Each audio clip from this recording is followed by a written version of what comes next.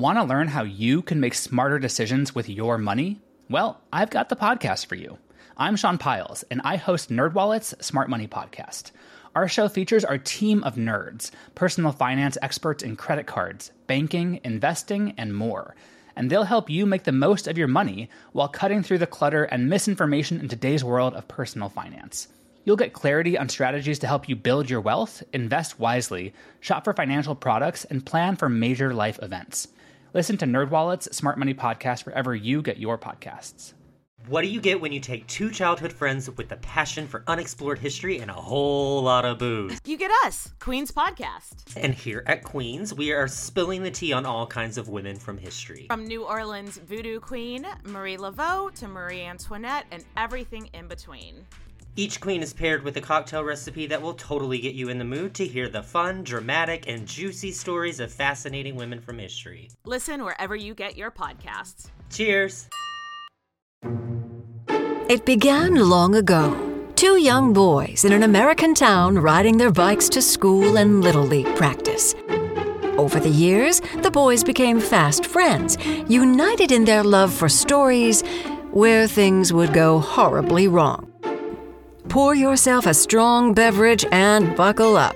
You're in the shallow end with Schnebley and Toff. JG, do you know why this episode is special to me? Why is this episode special to you, Linz? Because this is, in all of our 85 episodes, the only one that I have recorded from my childhood bedroom in the house in which I grew up.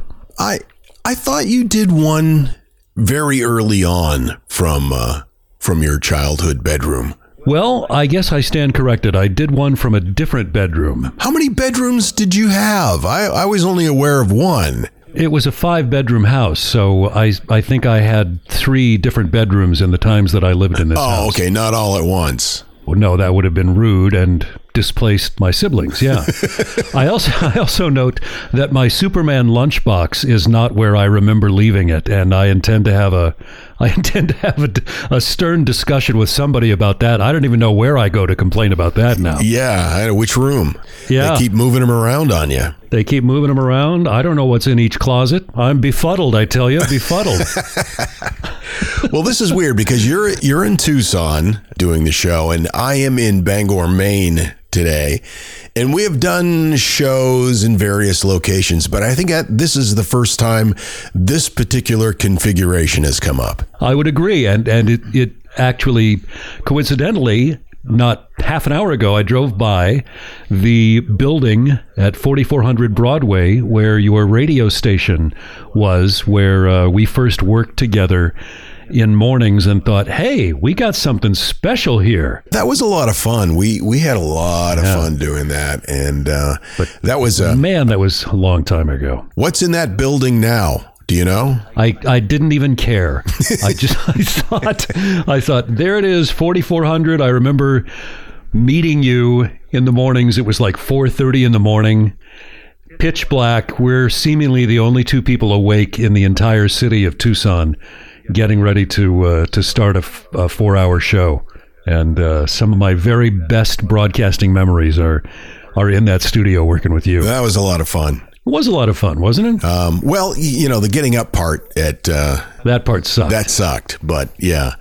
I remember saying to you, but at some point it gets easy, right? And you laughed and said, Linz, it never gets easy. You just get used to it. It's true. I'm so glad we don't have to get up early to do this podcast. And if we screw something up, we can go back and redo it. Which, by the way, happens a lot, you guys. Yeah. I got a story. Would you like me to jump right in? I was praying you were going to jump right in and hit us all with a story. In the bustling streets of Chicago, there's a particular story that's become a bit of an urban legend, although it only happened a few years ago. Hot dog vendors, that's a big thing. It's a big thing in New York. It's a big thing in the Windy City. You always see hot dog vendors, little hot dog carts. I've always been dubious about those if they're safe to eat, so I've never actually had one. I shy away from it too. I don't know how long that hot dog water's been there. If it's even water. And where did that water come from, if it is water? Where was it before it was in the pot covering that thing you want to sell me for $5? The problem with being a hot dog vendor is you're a prime target for robbery. Makes sense. It's a known fact that these street side vendors almost always deal in cash, and it makes it a tempting mark for those of course with nefarious intentions. Sure. Let me introduce you to Terrian Pouncey. Terrian Pouncey, a name that would soon become synonymous with hot dog vendor heists. Hello, Terrian. Among the many frequent robbers, Pouncey stood out as a repeat offender. He had a knack for sizing up his victims and choosing just the right moment to strike. It's almost like he had, I don't know, some sort of premonition, or he was able to size up his targets pretty well. Yeah, I get it. Now, this story takes place on the morning of Halloween in 2017. Okay. And the stage was set for a very bizarre turn of events. Pouncey had a 38 caliber pistol. Okay. That's a pretty big gun, right? I mean, that's a pretty big gun, yeah. Is that Dirty Harry kind of gun, or? I believe that was a 44 Magnum. That was a 44 but a Magnum. 38. Okay, so this not quite as big as Dirty Harry's gun, but at the same time can do some damage. Up close, a 38 will that'll kill a man. Yeah, it'll tear a person apart. At least give him a bad day. Yeah. So Pouncey has his 38 caliber pistol and enough bravado to rival a Hollywood heist movie's protagonist. He approaches the South Side hot dog vendor. Okay. A 39-year-old man, just there trying to make a living. Selling dogs. Pouncey sees his target. He sees him as vulnerable, and he's got it all figured out. He's done this before. But you know what they say about the best laid plans? At the moment that he decides to rob this hot dog vendor, the hot dog vendor was in the middle of a very important task. Ooh. And that's changing out a bucket of scalding hot grease. Timing is everything, isn't it? I'm no criminal mastermind myself, Linz, but even I can see that a bucket of molten hot liquid doesn't mix well with armed robbery. No, it does not. So Pouncey, with all of his swagger, he waltzes up to the vendor from behind while the vendor's holding this pot of scalding hot grease. Right. And puts a gun to the poor vendor's head. Oh, boy. And demands, in the most menacing tone he could muster, the holy trinity of modern life: your cell phone, your wallet, and every dollar in the cash box. In the till. But our story takes an unexpected and frankly hilariously messy turn. Good. As the hot dog vendor's trembling hands are fumbling for his wallet, the inevitable happened. He was understandably shaken and nervous, and he drops the bucket of hot, scalding oil, creating a sizzling river of liquid magma. At the same time when that happens, a brisk breeze comes along and blows all the money out of his till like confetti, and it's just raining down on the sidewalk and blowing down the street. Leaving our criminal with a tough decision, right? Exactly. I could only imagine the chaos that ensued. Pouncey, not one to be deterred by the laws of physics, found himself in a precarious position, though. With his ill-gotten loot scattered like breadcrumbs at a picnic, he faced a dilemma. Should he make a hasty retreat, abandoning his dreams of criminal empire, or should he attempt to salvage his loot and his dignity? Fortunately, he wasn't scalded by the oil. I mean, fortunately for him. But in a twist of fate that even Shakespeare could find a bit dramatic, Pouncey decided to try to collect the money as quickly as he could and get out of there. You need to picture this scene. There's hot, scalding oil on the sidewalk. Money is fluttering all over the place. He's standing there with the gun in his hand, and he decides, rather than run, he is going to gather up the flying bills. So in order to do so, in order to retrieve the bills that were flying all over the place, he had to free up his hands. So he stuck his gun in his waistband and quickly bent over to scoop up the bills. Now, most firearms instructors and many ballistics experts will tell you that bending over with a gun in your pants can be a tricky maneuver. Yes. And what our hero discovered was, if it's done incorrectly, the gun can discharge and shoot you right in the Master John Goodfellow. Yep, he shot himself in the penis with a .38. Okay. Took a slug right in the old rumple foreskin. Now, From only about 2 inches away, I'm guessing, if the gun is in his waistband. yeah. At least it was nice and close to that part of the body. Now, this might surprise you, Linz, but I am not a doctor. But I'm pretty sure that's not on anyone's list of recommended activities for a fun Halloween morning. No, I'm guessing that is an awkward trip to the ER at best and a tough explanation to the cops. Yeah, any medical expert will tell you that's a pain no man should ever experience voluntarily. Right. So pain searing through him, he could no longer run. His grand escape plan, that was foiled.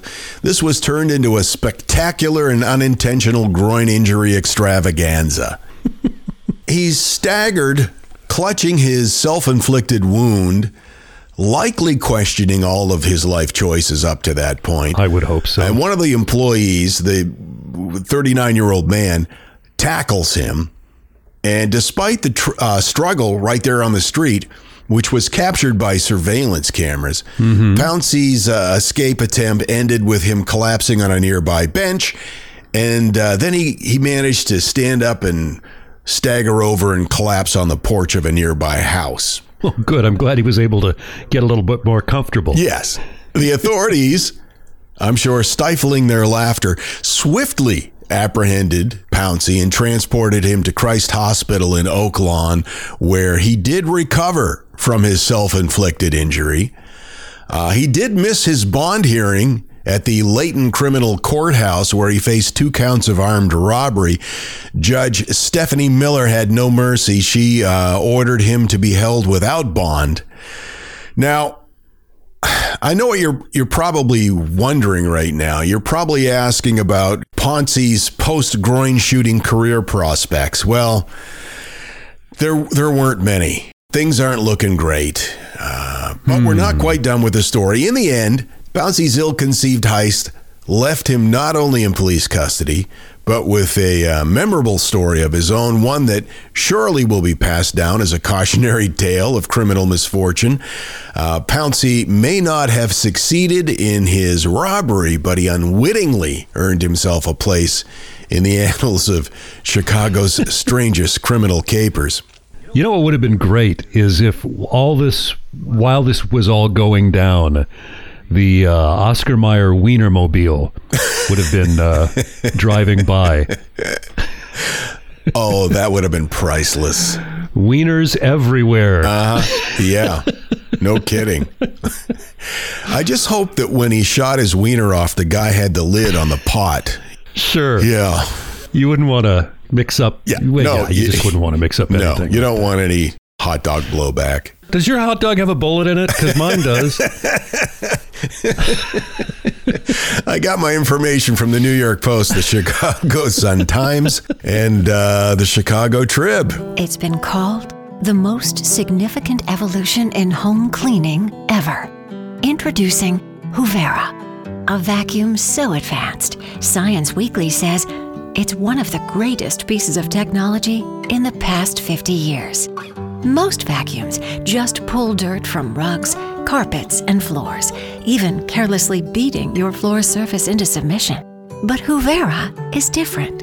Over time, Hoovera gets to know what your floor coverings fear and like the most. Like a hostage negotiator, it works to pull more dirt from the floor, using psychology, gentle urging to communicate, and a little steam, turning dirty into a clean, never thought possible. Until now. Go to vacuumingnolongersucks.com. Hoovera, a whole new level of clean.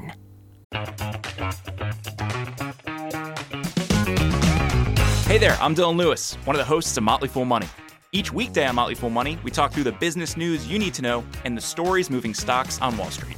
On weekends, we dive into the industries shaping tomorrow and host the experts, authors, and executives that understand them. Tune in for insights, a long-term perspective on investing, and of course, stock ideas. Plenty of them. To quote a listener, it pays to listen. Check us out and subscribe wherever you listen to podcasts. Our email address is lifeguard@shallowendpodcast.com. A listener named Michelle sends us this email, JG. She says, "This is a quick one for you guys. Episode number 74 had a discussion about accidental shoplifting. Here's a cautionary tale. Many years ago, on a cold winter day in Minnesota, my mom and I took refuge in our local mall. We were casually browsing Victoria's Secret when we noticed a lone gentleman also in the store. For some reason, we both found it odd to see a man alone in a lingerie store, so we kept our eyes on him, and boy, I'm glad we did. The harmless gentleman was looking at an underwear display and leaned in for a closer look. When he erected himself, her words, a pair of panties stuck to the Velcro of his winter jacket. Of course, the poor guy had no clue that these delicates were clinging to him like Jack clinging to Rose at the end of Titanic. So the man continued to shop around the store. Cut back to my mom and me. The two of us make eye contact, and without a word being spoken, confirmed we both saw it happen. I was immediately hit with secondhand embarrassment because the guy was clueless. He was clearly trying to buy something nice for someone he cared about, but now he's a creepy weirdo with hot pink underwear strapped to his midsection. Kind of like a pro lingerie superhero who wears a panty emblem proudly on his chest. Now, what makes this story so memorable is the next sight I see. I turn to my mother for parental guidance on what to do in this literal sticky situation.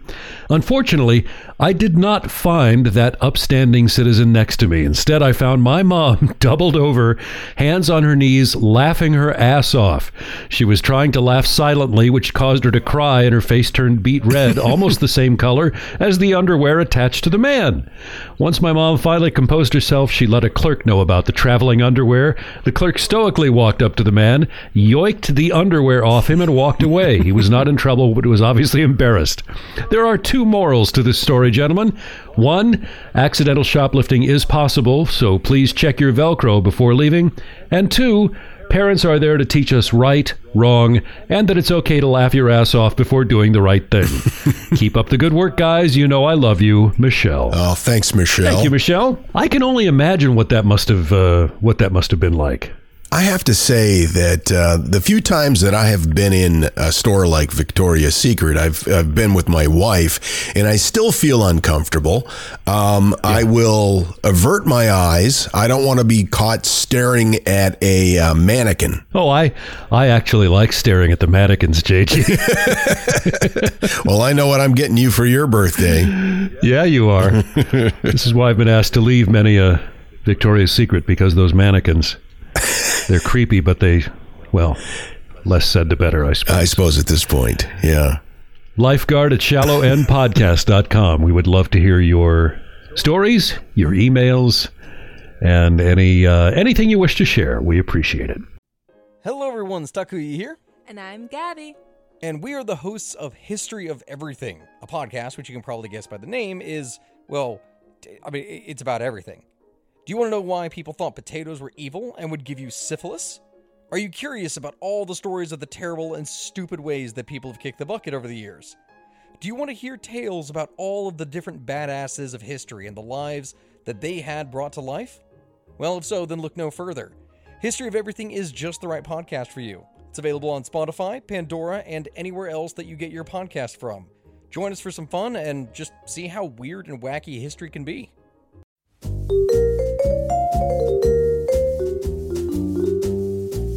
Have you ever wondered what really happened to Amelia Earhart or the lost colony of Roanoke? Do you ever find yourself scouring the internet for vicious Victorians and their murders by gaslight?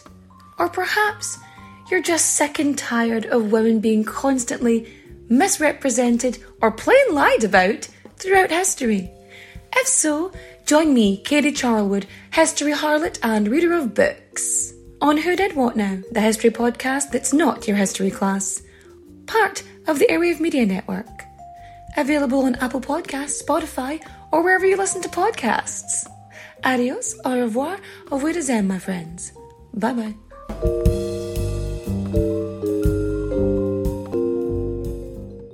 I'll be seeing you. You're in the shallow end with Schneply and Toth. It's interesting, JG, that your story involved meat, because my story involves meat. In fact, I was going to say that I need to issue a warning to our listeners on this one, which is pretty basic. And it goes like this. Don't freaking do what this guy did. It's stupid. And if you try it and it goes horribly wrong, you have no excuse other than you're a total idiot. And we don't need you breeding more people like you and polluting the gene pool, which is harsh. I know, but come on. I had to get that out of my system. It's a good thing Kat is not listening to this particular story because it's about steak. No. Actually, different ways to cook them. In researching this story, Jethro, I came across the fact that there are 5 most popular ways to prepare steaks.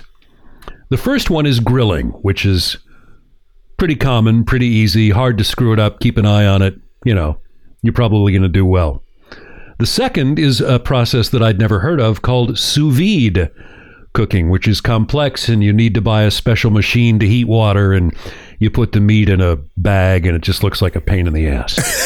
Third is sear roasting, which is kind of complex, unless you know what you're doing. Fourth is pan frying, which is actually my new favorite way to cook steaks. There's a Gordon Ramsay recipe that is fat, stupid, easy to do. And then the fifth is broiling. That involves your oven and more work.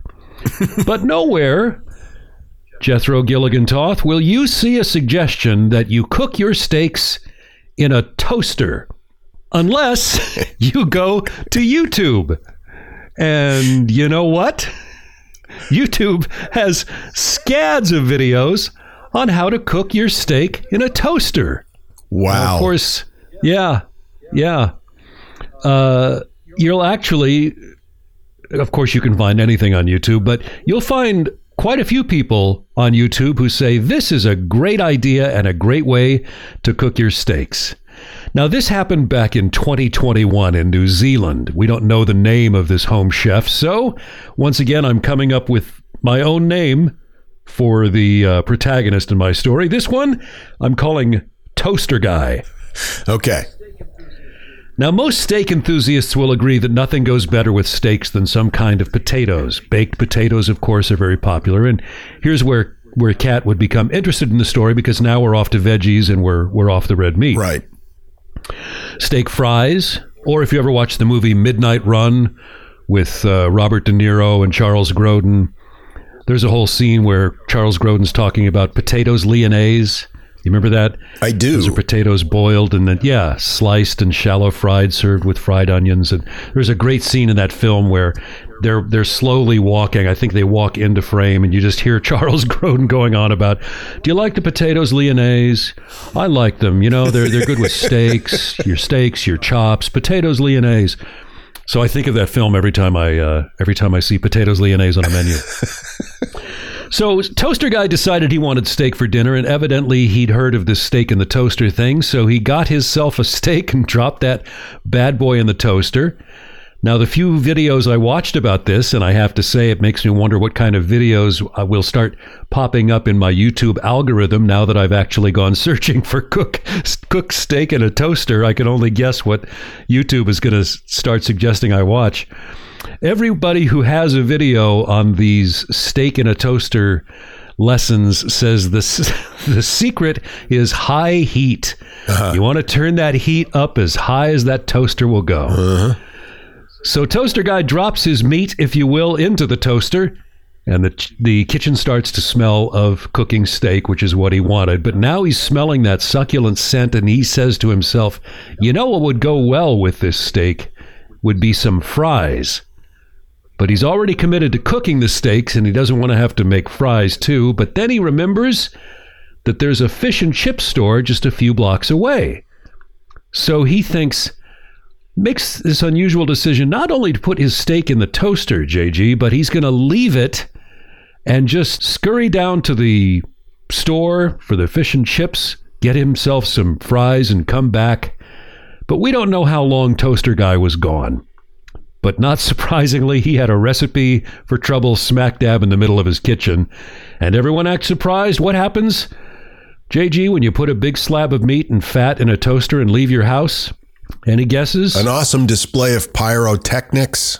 I heard one listener out loud just now saying fire. And yeah, somewhere between yours and that listener's, a fire breaks out. Everyone acts surprised, causing significant damage to the home. So the house was not destroyed, but it was severely damaged. And of course, Toaster Guy comes back, and I can just picture him smelling smoke as he's carrying his bag of fries back toward his house and thinking, boy, that smells good. Somebody's cooking something.